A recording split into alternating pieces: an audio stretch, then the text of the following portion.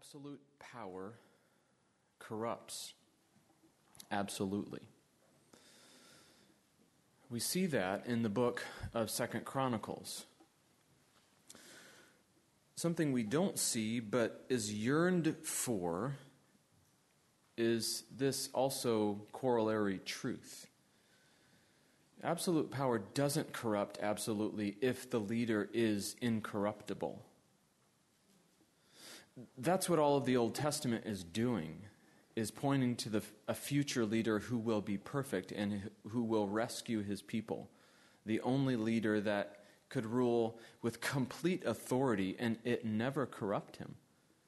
That's what the book of 2 Chronicles points us to. That's what we notice today with any leader that we're following is the top one, that absolute power corrupts absolutely. Last week we had a couple of the icons of the various ways that you can follow people. Celebrities, sports figures, government leaders usually have some form of this that you follow them, but you follow them long enough to realize that they are, in some sense, and maybe in large measure, in small measure, they're corrupted. They're tainted with sin. Without exception, though, the better you get to know someone, the more imperfections you are going to see. I want you to turn back to the beginning of 2 Chronicles.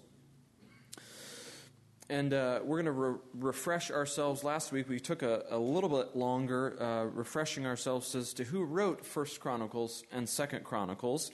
Last week we looked at the overview of 1 Chronicles. This week we'll be looking at the second half of this book, if you will. The author was probably Ezra. We'll just call him a chronicler, and he's writing primarily for the people of Israel.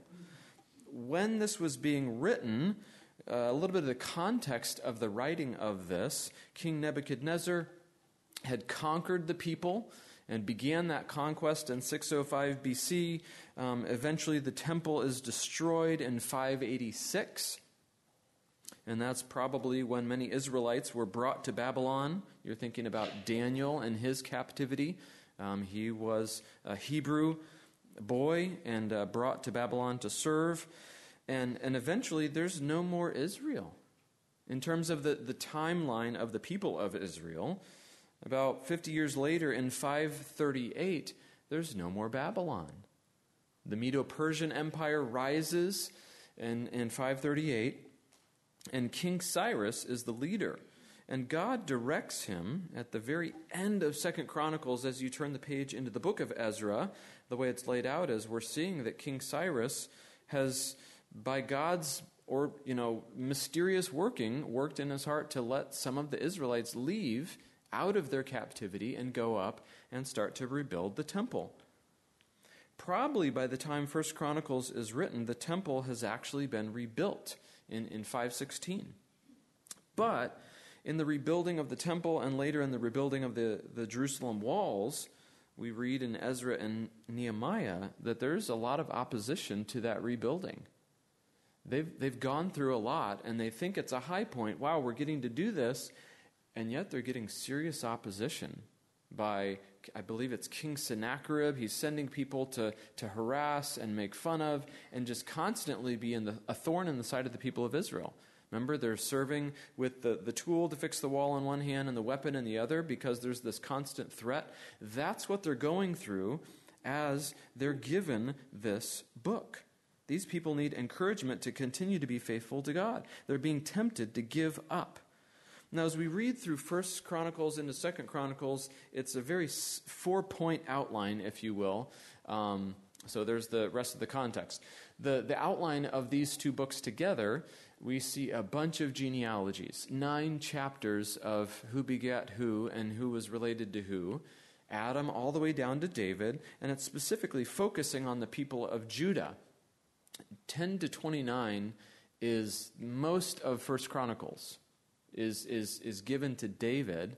We turn the page into 2 Chronicles, and it's mostly the reign of Solomon for those first 9 chapters. And the rest of 2 Chronicles is all the rest of the kings of Judah. Do you remember the 2 themes of 1 Chronicles? God is faithful and God is central. Well, as we turn the page into 2 Chronicles, our focus is mostly drawn on that second one. God is central. And that's because of what's right in the center of 1 Chronicles and 2 Chronicles. It's climaxing, it's heading toward the building of the temple. We learn a lot about David's heart to build the temple. God says, no, you can't do that. You've been a man of war. And so a lot of the rest of 1 Chronicles is given to David's preparation. He's bringing in truckloads, to understate it, of cedar and of gold and of resources. God's people are giving. He's finding resources in people that are skilled to build the temple. And then you turn the page into 2 Chronicles. I want you to look specifically at 2 Chronicles chapter 3. 2 Chronicles chapter 3. We're going to jump in here just to set the stage a little bit. The temple is at the heart of these two books. Chapter 3 and verse 1. Then, and this is after reading about all the ways that they gathered skill and resources, then Solomon, 2 Chronicles 3 verse 1, began to build the house of the Lord in Jerusalem on Mount Moriah, where the Lord had appeared to David his father at the place that David had appointed on the threshing floor of Ornan the Jebusite. Remember when David was convicted for his sin of numbering the people? And he says, no, Ornan the Jebusite, I won't let you just give me this threshing floor. I'm not going to give to the Lord that which doesn't cost me something. This is where the temple is built. Verse 2, he began to build in the second month of the 4th year of his reign. These are Solomon's measurements for building the house of God. The length in cubits of the old standard was 60 cubits. Cubit, think a foot and a half, roughly. And the breadth, 20 cubits. The vestibule in front of the nave of the house was 20 cubits long, equal to the width of the house, and its height was 120 cubits. He overlaid it on the inside with drywall. No, he overlaid it, all of the inside, with pure gold. The nave he lined with cypress and covered it with fine gold and made palms and chains on it. He adorned the house with settings of precious stones. The gold was gold of Parvaim, so he lined the house with gold, its beams, its thresholds, its walls, and its doors. He carved cherubim on the walls. Look at chapter 4. Look at chapter 5 and verse 11. Chapter 5 and verse 11. We're not going to take all of our time this morning to read through all the extravagance of the temple. But we'll jump in verse 11 of chapter 5. The ark has been brought into the temple, and there's celebration being given. Verse 11 of chapter 5. And when the priests came out of the holy place, for all the priests who were present had consecrated themselves without regard to their divisions, everybody was purified, and all the Levitical singers, Asaph, Heman, and Jeduthun, their sons and kinsmen, arrayed in fine linen with cymbals, harps, and lyres, stood east of the altar with 120 priests who were trumpeters.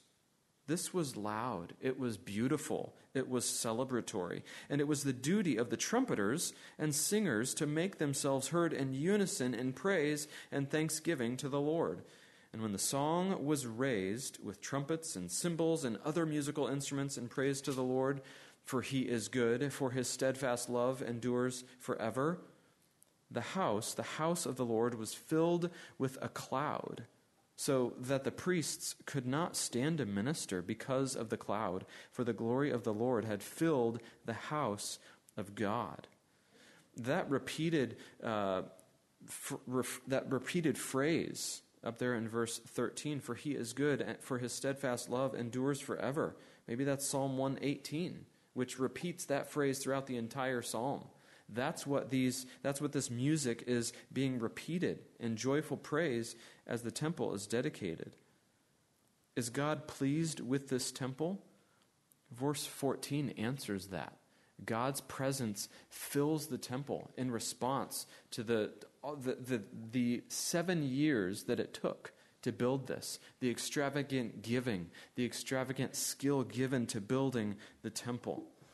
There's been modern day depictions of the temple. I just wanted a little bit of a snapshot, just to picture this is the crowning achievement of the Israelites, you might say, the center, the highest point in Israel's history, you might say. This is the temple. Some of that stuff is a little hard to see. Maybe this will help. There's this huge, those are steps. Remember how, I don't know if we read how tall that was. It said it was, I think, 10 cubits high. So that top thing right there is like 15 feet off the ground. This beam right here is 15 feet off the ground. That's as high as our ceiling is in here. Huge. And that's for the sacrifices. This huge thing made of bronze for purification. And then these pillars. And carved in the pillars are all sorts of ornate things. All the inside carved with gold. It's 20 cubits wide, which would probably be about 30 feet wide. Just impeccably created. Here's a couple more pictures just to give you a picture. If you want to look up a YouTube video, somebody recreated a three-dimensional thing where it kind of takes you through seeing what it looks like. The doors made out of beautiful wood, carved. Much attention to detail was given. On the inside, it's all inlaid with gold. The far side of it would be the Holy of Holies that had no windows, that was always dark. That's where the Ark of the Covenant was. Zooming out, you're just kind of seeing, okay, this is the temple. This is the temple of God's people. This is the high point, the center of these two books. I want you to look at chapter 7. Maybe it's just across the page for you. Chapter 7, reading the text of this.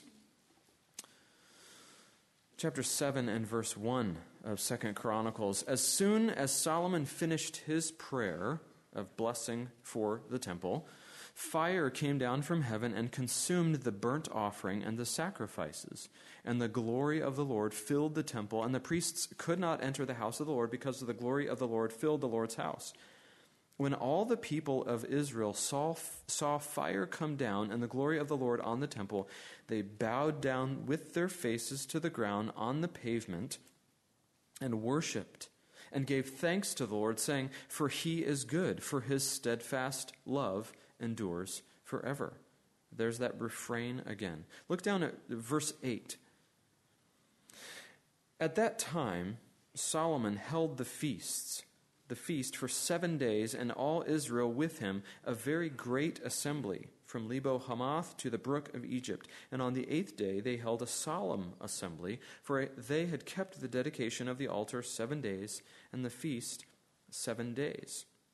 And on the 23rd day of the 7th month, he sent the people away to their homes, joyful and glad of heart for the prosperity that the Lord had granted to David and to Solomon and to Israel, his people. This is one of the absolute high points of Israel's history. Now, I want us to fast forward to the end of the book, chapter 36. Remember who's reading this. These are the Israelites that are trudging along, trying to rebuild the walls of Jerusalem. They're being reminded of what their fathers and their grandfathers, their ancestors, have actually experienced once upon a time. The high point of Israel's history. And then, at the end of the book, chapter 36, I want you to look at verse 17. Therefore he brought up against them, this is talking about God, brought up against them the king of the Chaldeans, who killed their young men with the sword in the house of the sanctuary, and had no compassion on young man or virgin, old man or aged. He gave them all into his hand. Verse 18, and all the vessels of the house of God, great and small, and the treasures of the house of the Lord, and the treasures of the king and of his princes, all these he brought to Babylon. And they burned the house of God, and broke down the wall of Jerusalem, and burned all its palaces with fire, and destroyed all its precious vessels. He took into exile in Babylon those who had escaped from the sword, and they became servants to him and to his sons until the establishment of the kingdom of Persia, to fulfill the word of the Lord by the mouth of Jeremiah, until the land had enjoyed its Sabbaths. All the days that it lay desolate, it kept Sabbath to fulfill 70 years. One of the lowest points in Israel's history. if you picture the splendor and the glory and the joy and the celebration and God's glory filling the temple, and then you finish with that, what happened? How would it come to that? 2 Chronicles shows us the centrality of God and the temple, but also a lot more of the everybody else in terms of how good it was King David, King Solomon, and it seems to get worse and worse. A lot of the sin and the flaws. 2 Chronicles shows us how God deals with his sinful people who aren't keeping him central. God blesses the faithful. God chastens the unfaithful. If you're not faithful to this God by keeping him central, consequences will follow. And that really helps us understand more of the why of why 2 Chronicles was written. Why was it written? It explains and it reminds the people of Israel, it shows us why the exile happened in the first place. And it also keeps on repeating some things that remind us how to restore fellowship with God. If you want to boil the message of 2 Chronicles down, you could say it this way: because God is to be central to you, he will chasten you to draw you back to himself. Hebrews 12, God disciplines those that he loves. And the repeated part that we see throughout 2 Chronicles, how are God's people to respond? You must humbly respond when God is calling you back to himself. I want you to look back at 2 Chronicles chapter 7. In a nutshell, chapter 7 and verse 14, what Wayne read for us just a little bit ago. In a nutshell, we see the book.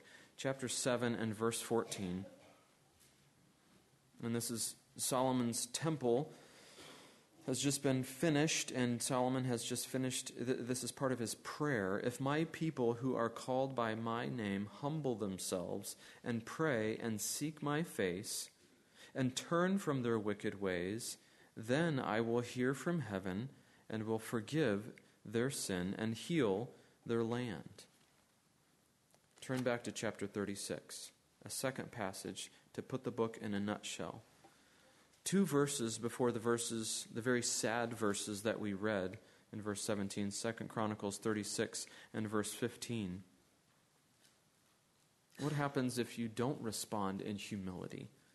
Verse 15 of the last chapter, the Lord, the God of their fathers, sent persistently to them by his messengers, because he had compassion on his people and on his dwelling place.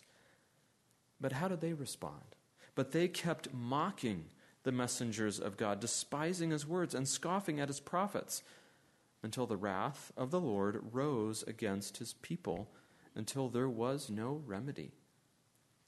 That's the book in a nutshell. God calls his people to humble repentance, and he chastens those who don't respond. I want us to pray and ask for God's help. We're going to fly through the book, and we're going to see repeated this theme of God drawing his people back to himself and the importance of our responding rightly to his work in our life. Let's pray. Father, we need your help to understand your word. We need your help to respond rightly to your word. And so we ask for those things this morning. We pray in Christ's name. Amen. An overview of the book looks simply like this. Number one, the centrality of God. If we're going to take a hike through the book and a park ranger is leading us, he's going to tell us, okay, you're going to notice these 4 different things along the path. And you'll probably notice them multiple times, but keep an eye on these 4 high points. That's what these high points are. Number one, the centrality of God. The temple in all its glory. Very clearly started in the beginning of the book. Then we start to see the sin of the people. And then what does God do with sin? The judgment of God on sin.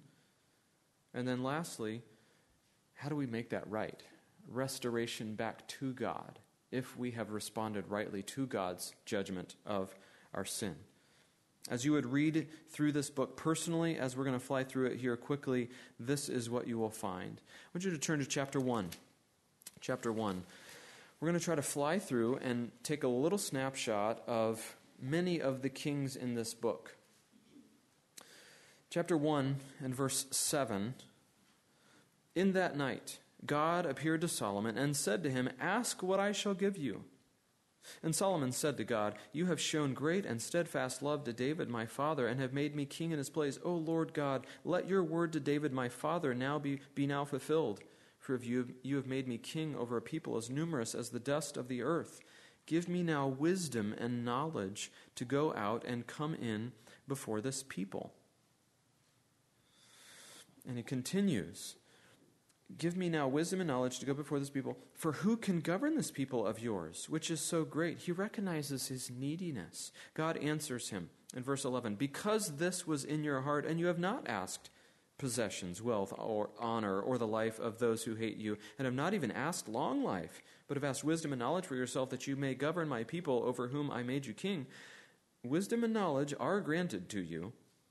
I will also give you riches, possessions, and honor, such as none of the kings had who were before you, and none after you shall have the like." So Solomon came from the high place at Gibeon, from before the tent of meeting, to Jerusalem, and he reigned over Israel. What's the extent of the wealth that God gives him? Verse 14, he gathered together chariots and horsemen. He had 1,400 chariots and 12,000 horsemen, whom he stationed in the chariot cities and with the king in Jerusalem. And the king made silver and gold as common in Jerusalem as stone. And he made cedar as plentiful as the sycamore of the Shephelah. And Solomon's import of horses was from Egypt and Kue, and the king's traders would buy them at Kue, from Kue for a price. They imported a chariot from Egypt for 600 shekels, and a horse for 150.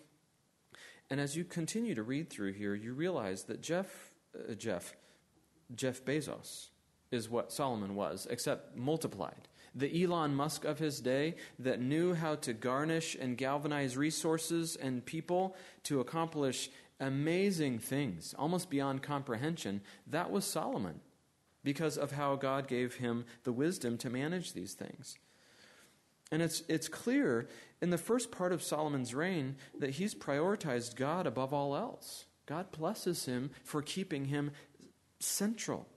His vision, his ability to plan and multiply resources, his spiritual leadership. And it's interesting, as you read in 2 Chronicles, we don't really see as much of the sin portrayed as we do elsewhere in Scripture. We see it a little bit in chapter 8. He marries Pharaoh's daughter, almost like a marriage alliance, kind of a power alliance, really.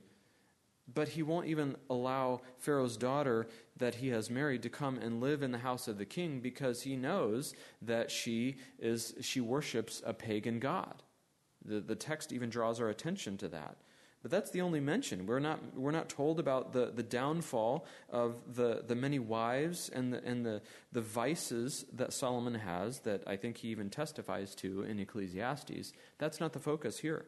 The verdict that we see in Solomon, it's mostly good. Here's a brief chart, if just kind of following along the assessment of Solomon.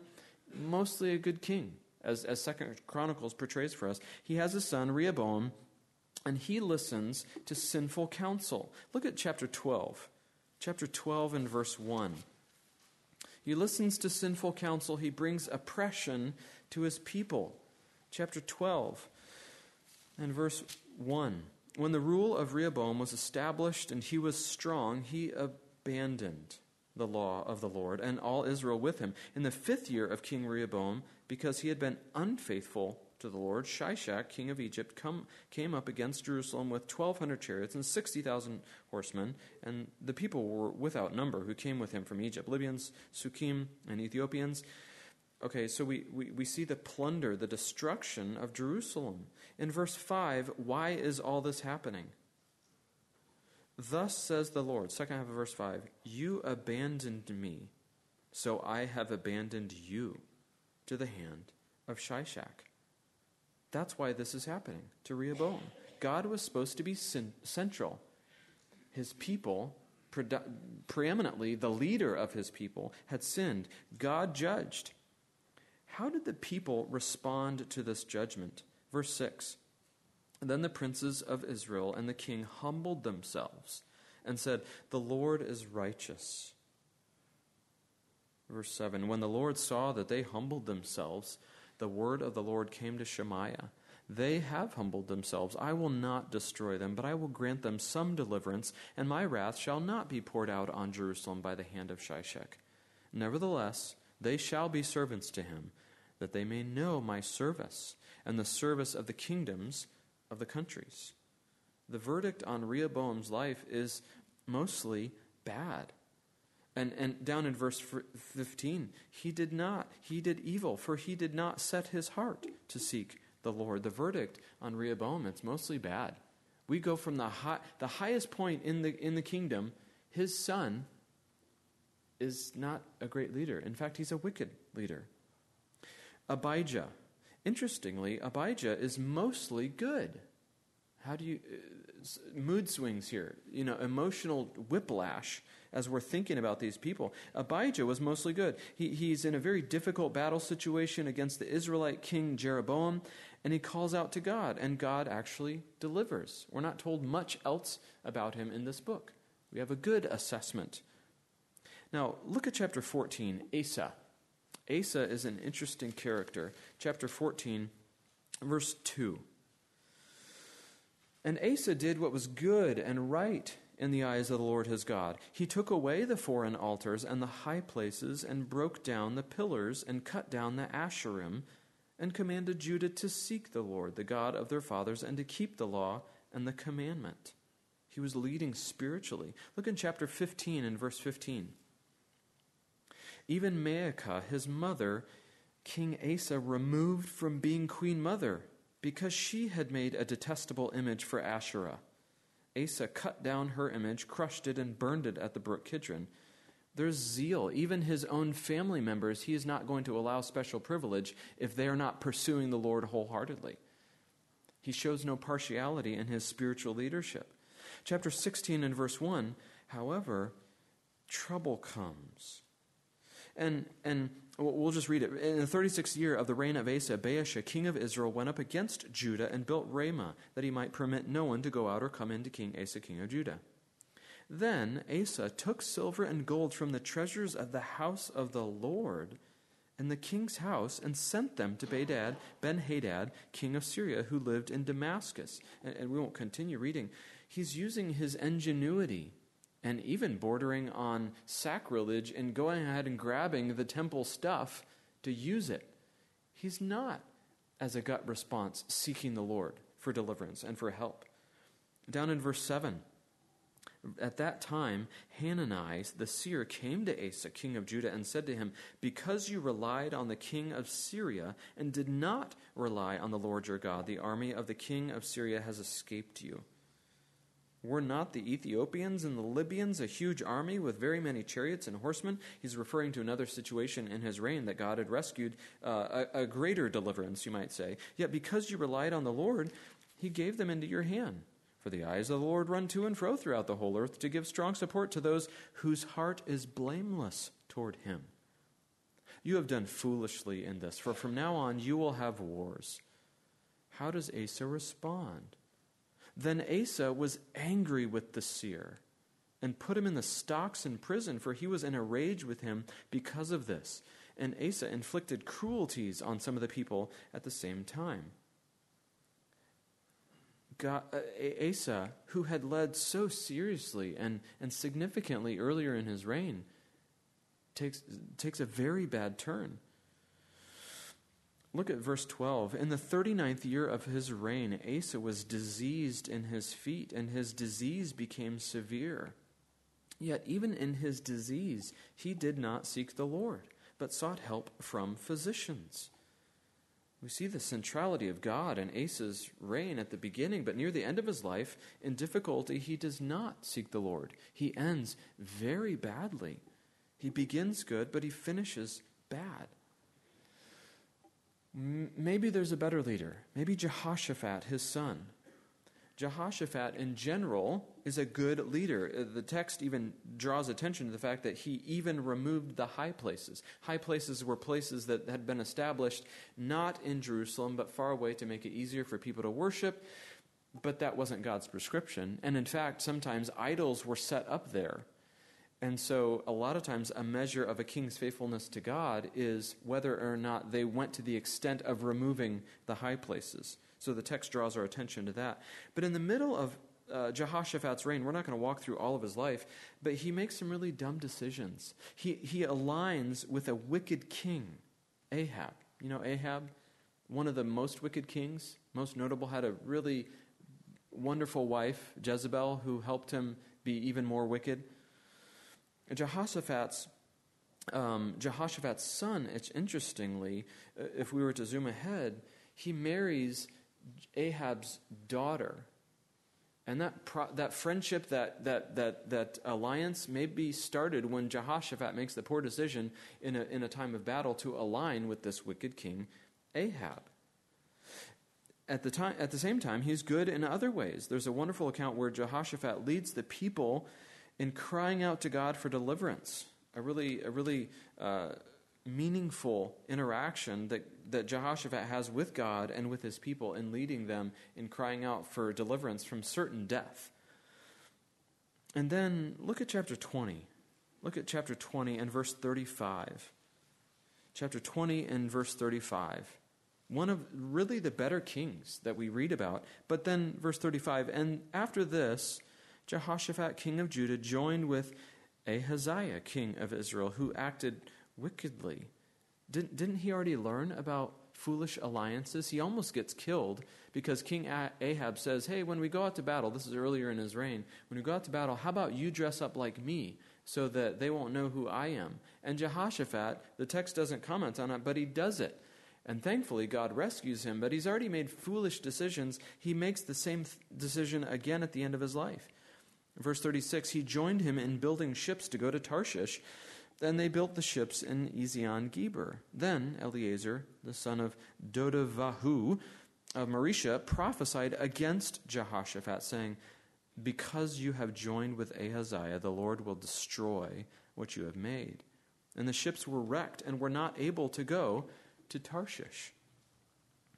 An otherwise great reign, an otherwise great king, finishes very poorly. Jehoram, it's really despicable and very depressing to read through Jehoram's reign. In verse 4 of chapter 21, we see that when Jehoram had ascended the throne of his father, which was Jehoshaphat, and was established, he killed all his brothers with the sword and also some of the princes of Israel. In verse 5, we see that he was 32, he reigned 8 years in Jerusalem, and he walked in the ways of the kings of Israel, to be distinguished from the kings of Judah, and as the house of Ahab had done. For the daughter of Ahab was his wife. Remember, that might have had to do with what Jehoshaphat allowed his son to interact with the wicked king's daughter, Ahab's daughter. And the text tells us that's one of the significant aspects of Jehoram's evilness was because of this marriage to this evil lady. And he did what was evil in the sight of the Lord. Yet the Lord was not willing to destroy the house of David because of the covenant that he had made with David. God's promise, the anchor of God's promise remains. What a commentary. Look at the end of chapter 20. The end of Jehoram's wicked reign.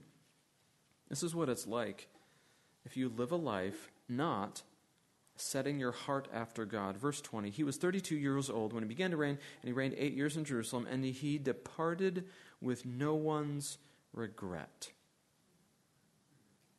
What a tombstone. What a tombstone reading.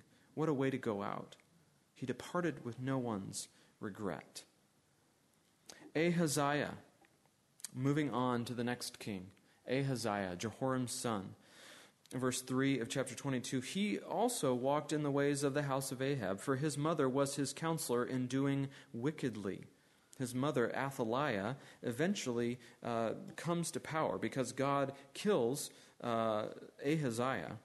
Athaliah, his mother, the wife of Jehoram, reigns in his place. And mother is a great person. She has everyone killed in the royal family, besides one person that she didn't realize that she missed, Jehoshabeth. We won't go into all the details here, but it's a fascinating, intriguing story. Jehoshabeth is it Jehoiada the priest? His wife is Jehoshabeth. And she scoops up Joash and hides him in the temple, in the house of the Lord, for 6 years. And Jehoiada and her garnish the leaders in Israel, in Judah, to come and to help him come to power. Athaliah is killed. Eventually, Joash comes to power through this interesting turn of events. But it's an ugly setting, an ugly part of the story. Joash, good king, but in verse 15 to 19 of chapter 24, he's just gotten done repairing the temple. He's leading well. He began well. Verse 15 of chapter 24, but Jehoiada grew old. That's the priest that kind of was Joash's mentor, that had helped protect him, brought him into power, and leads him spiritually. He dies. He grew old and full of days, and he died, and he was 130 years old at his death, and they buried him in the city of David among the kings, because he had done good in Israel and toward God in his house. Now after the death of Jehoiada, the princes of Judah came and paid homage to the king. Then the king listened to them, and they abandoned the house of the Lord, the God of their fathers, and served the Asherim and the idols. And wrath, judgment on sin, the wrath came upon Judah and Jerusalem for this guilt of theirs. Such a great beginning, such promise spiritually, and he throws it away. That's the end of Joash's life. Amaziah, we're not going to take the time to go much through Amaziah. He starts out well. I'm sorry, I'm getting behind. I'm not assuming that you're taking notes on all these, but just noting on the assessment, the up and down, the mostly bad endings of these sometimes good kings. Amaziah, he leads in a way that's pretty good, but then he finishes poorly.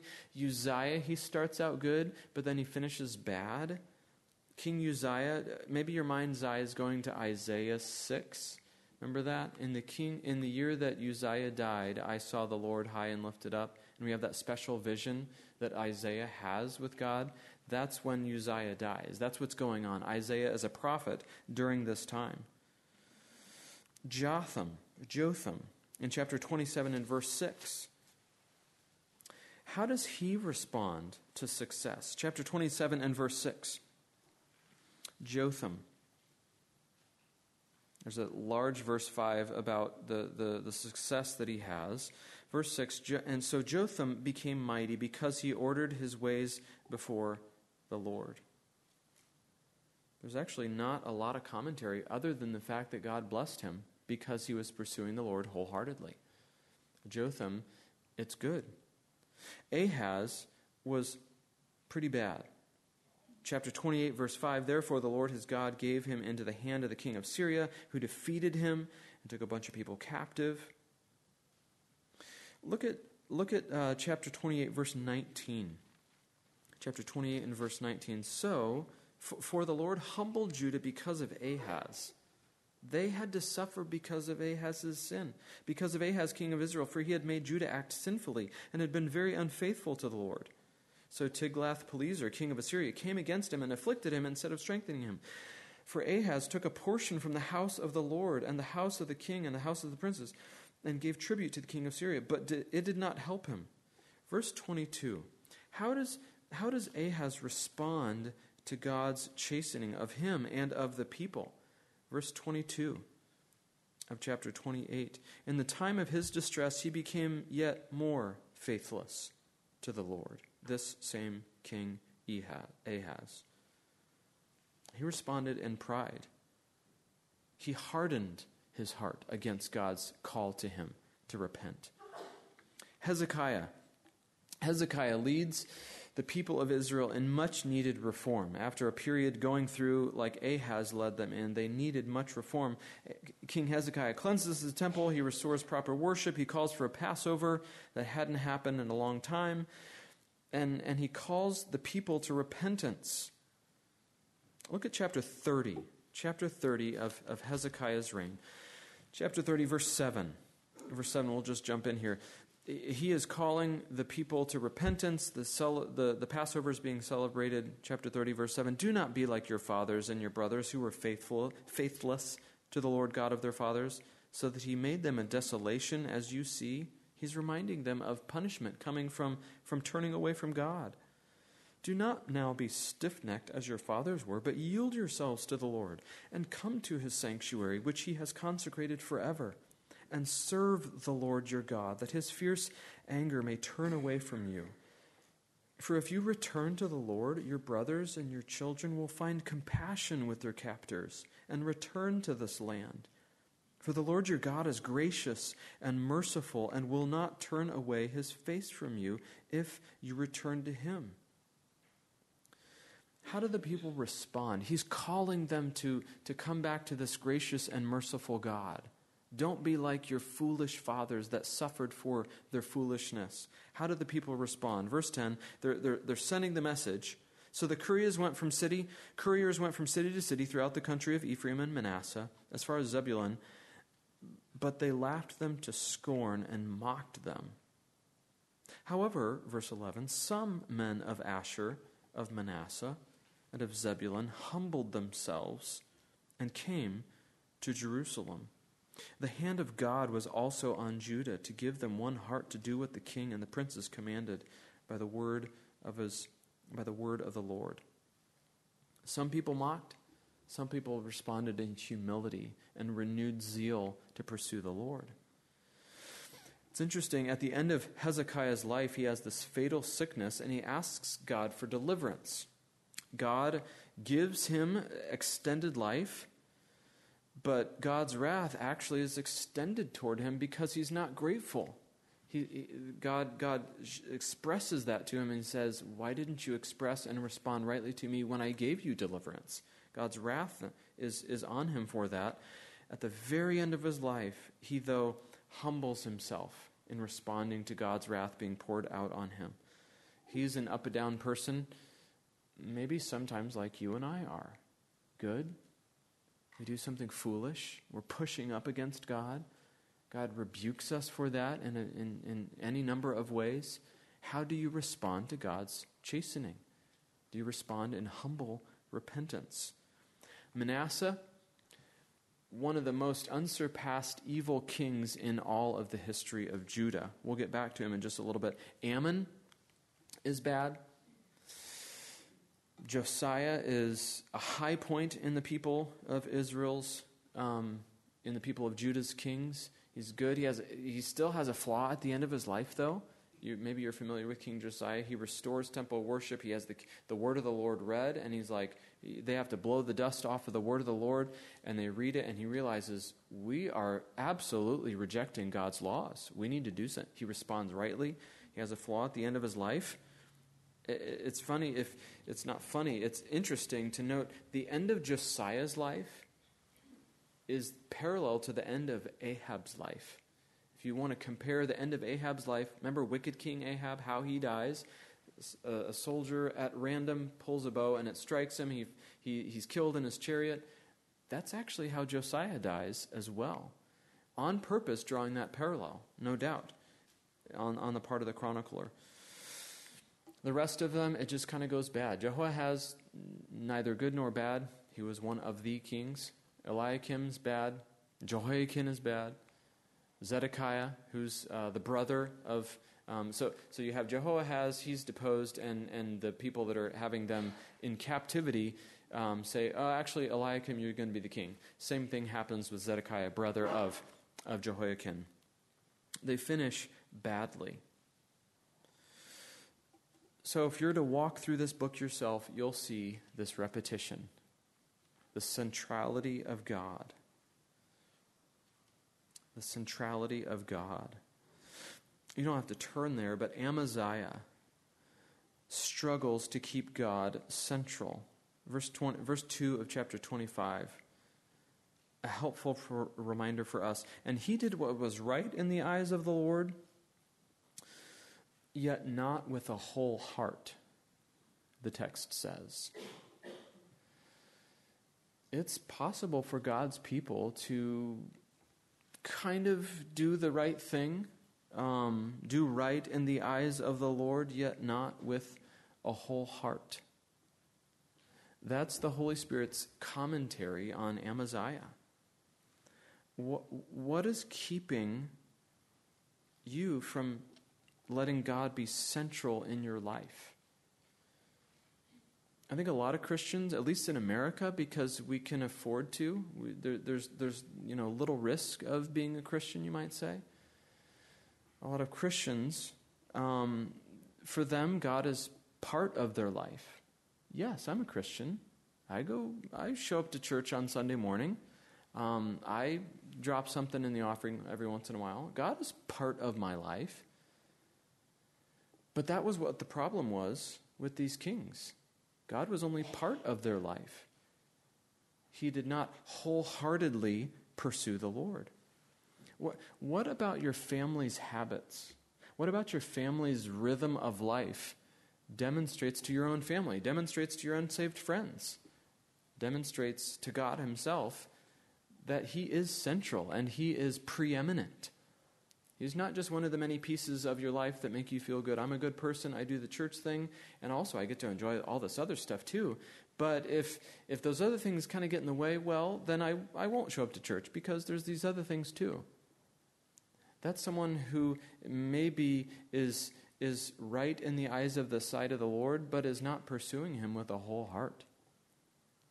Beware, your family rhythms are going to catechize your children as to what really is most important. Maybe you do have a time of family worship, but the most significant learning that your kids will have from you is the way you live your life. What does it take to keep you from God? What does it take to keep you from God's people gathering? If other things are allowed to take the place of God and worship and gathering with his people, you're teaching your children, that's kind of optional. Church is optional. I mean, it's important, but it's dispensable if other things get in the way. Are you or are you not pursuing God with a whole heart?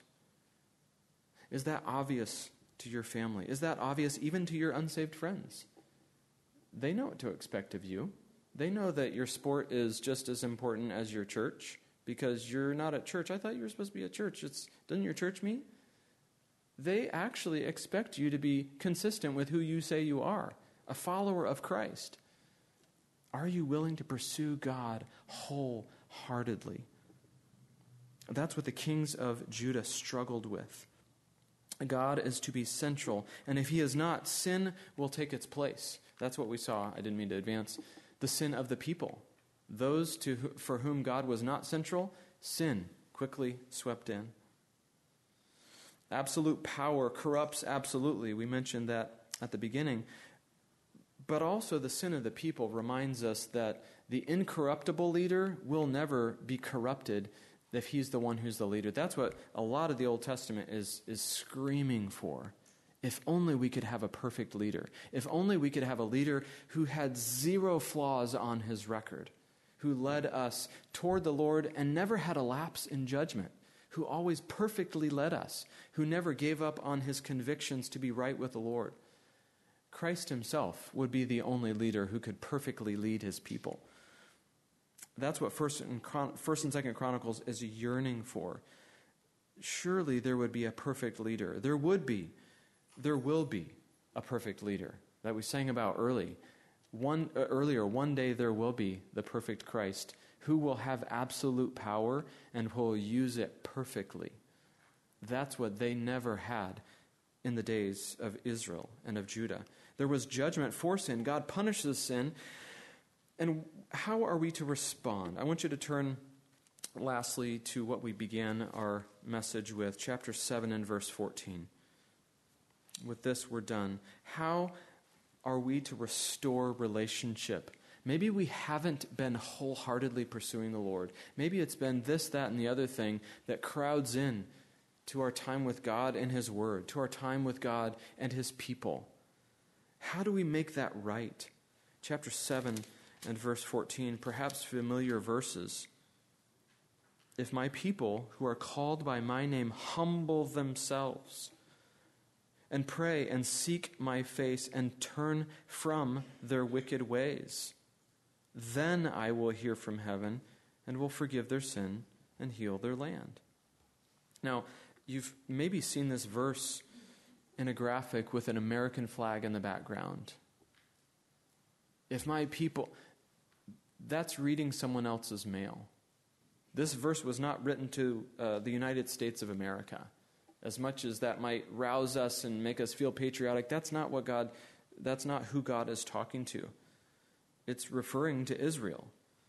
For us to read United States into that is kind of making the text say what we want it to say instead of letting the text say what God said it said, right?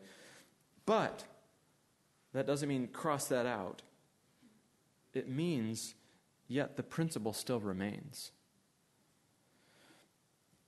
People can rightly be related to God by, as the verse says, humbling themselves. Throughout the book, the two books of 1st and 2nd Chronicles, the word humble or humility shows up 19 times. If you read almost the same exact accounts back in the Kings and the books of Samuel, you see the word like twice.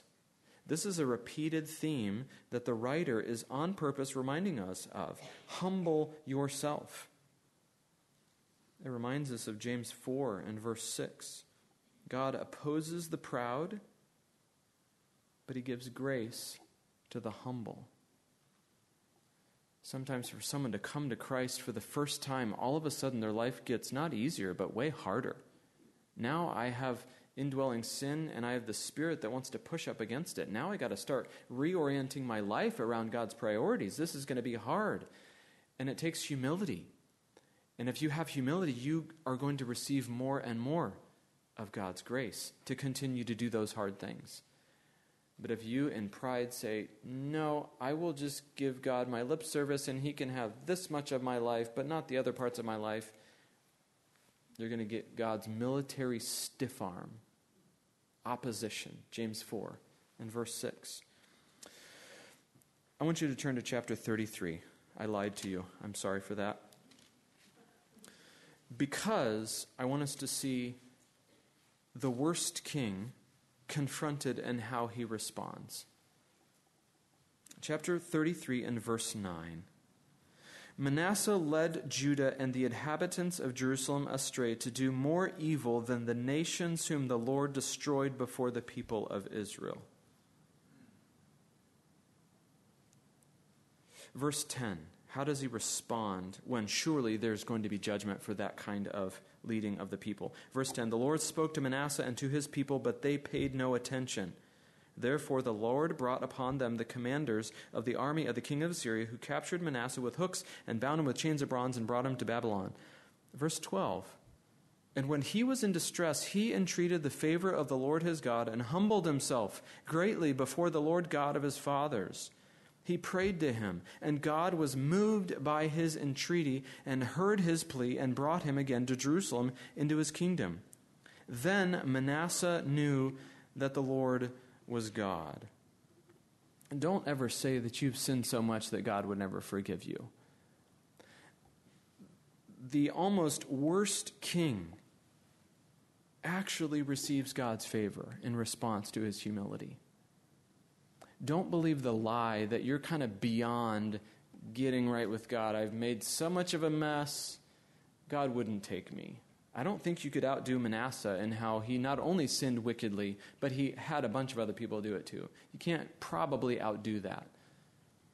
But how does God respond when even that kind of sinner humbles himself? He receives forgiveness. He receives mercy. If you will humble yourself and wholeheartedly pursue the Lord, you will receive grace. You will receive mercy.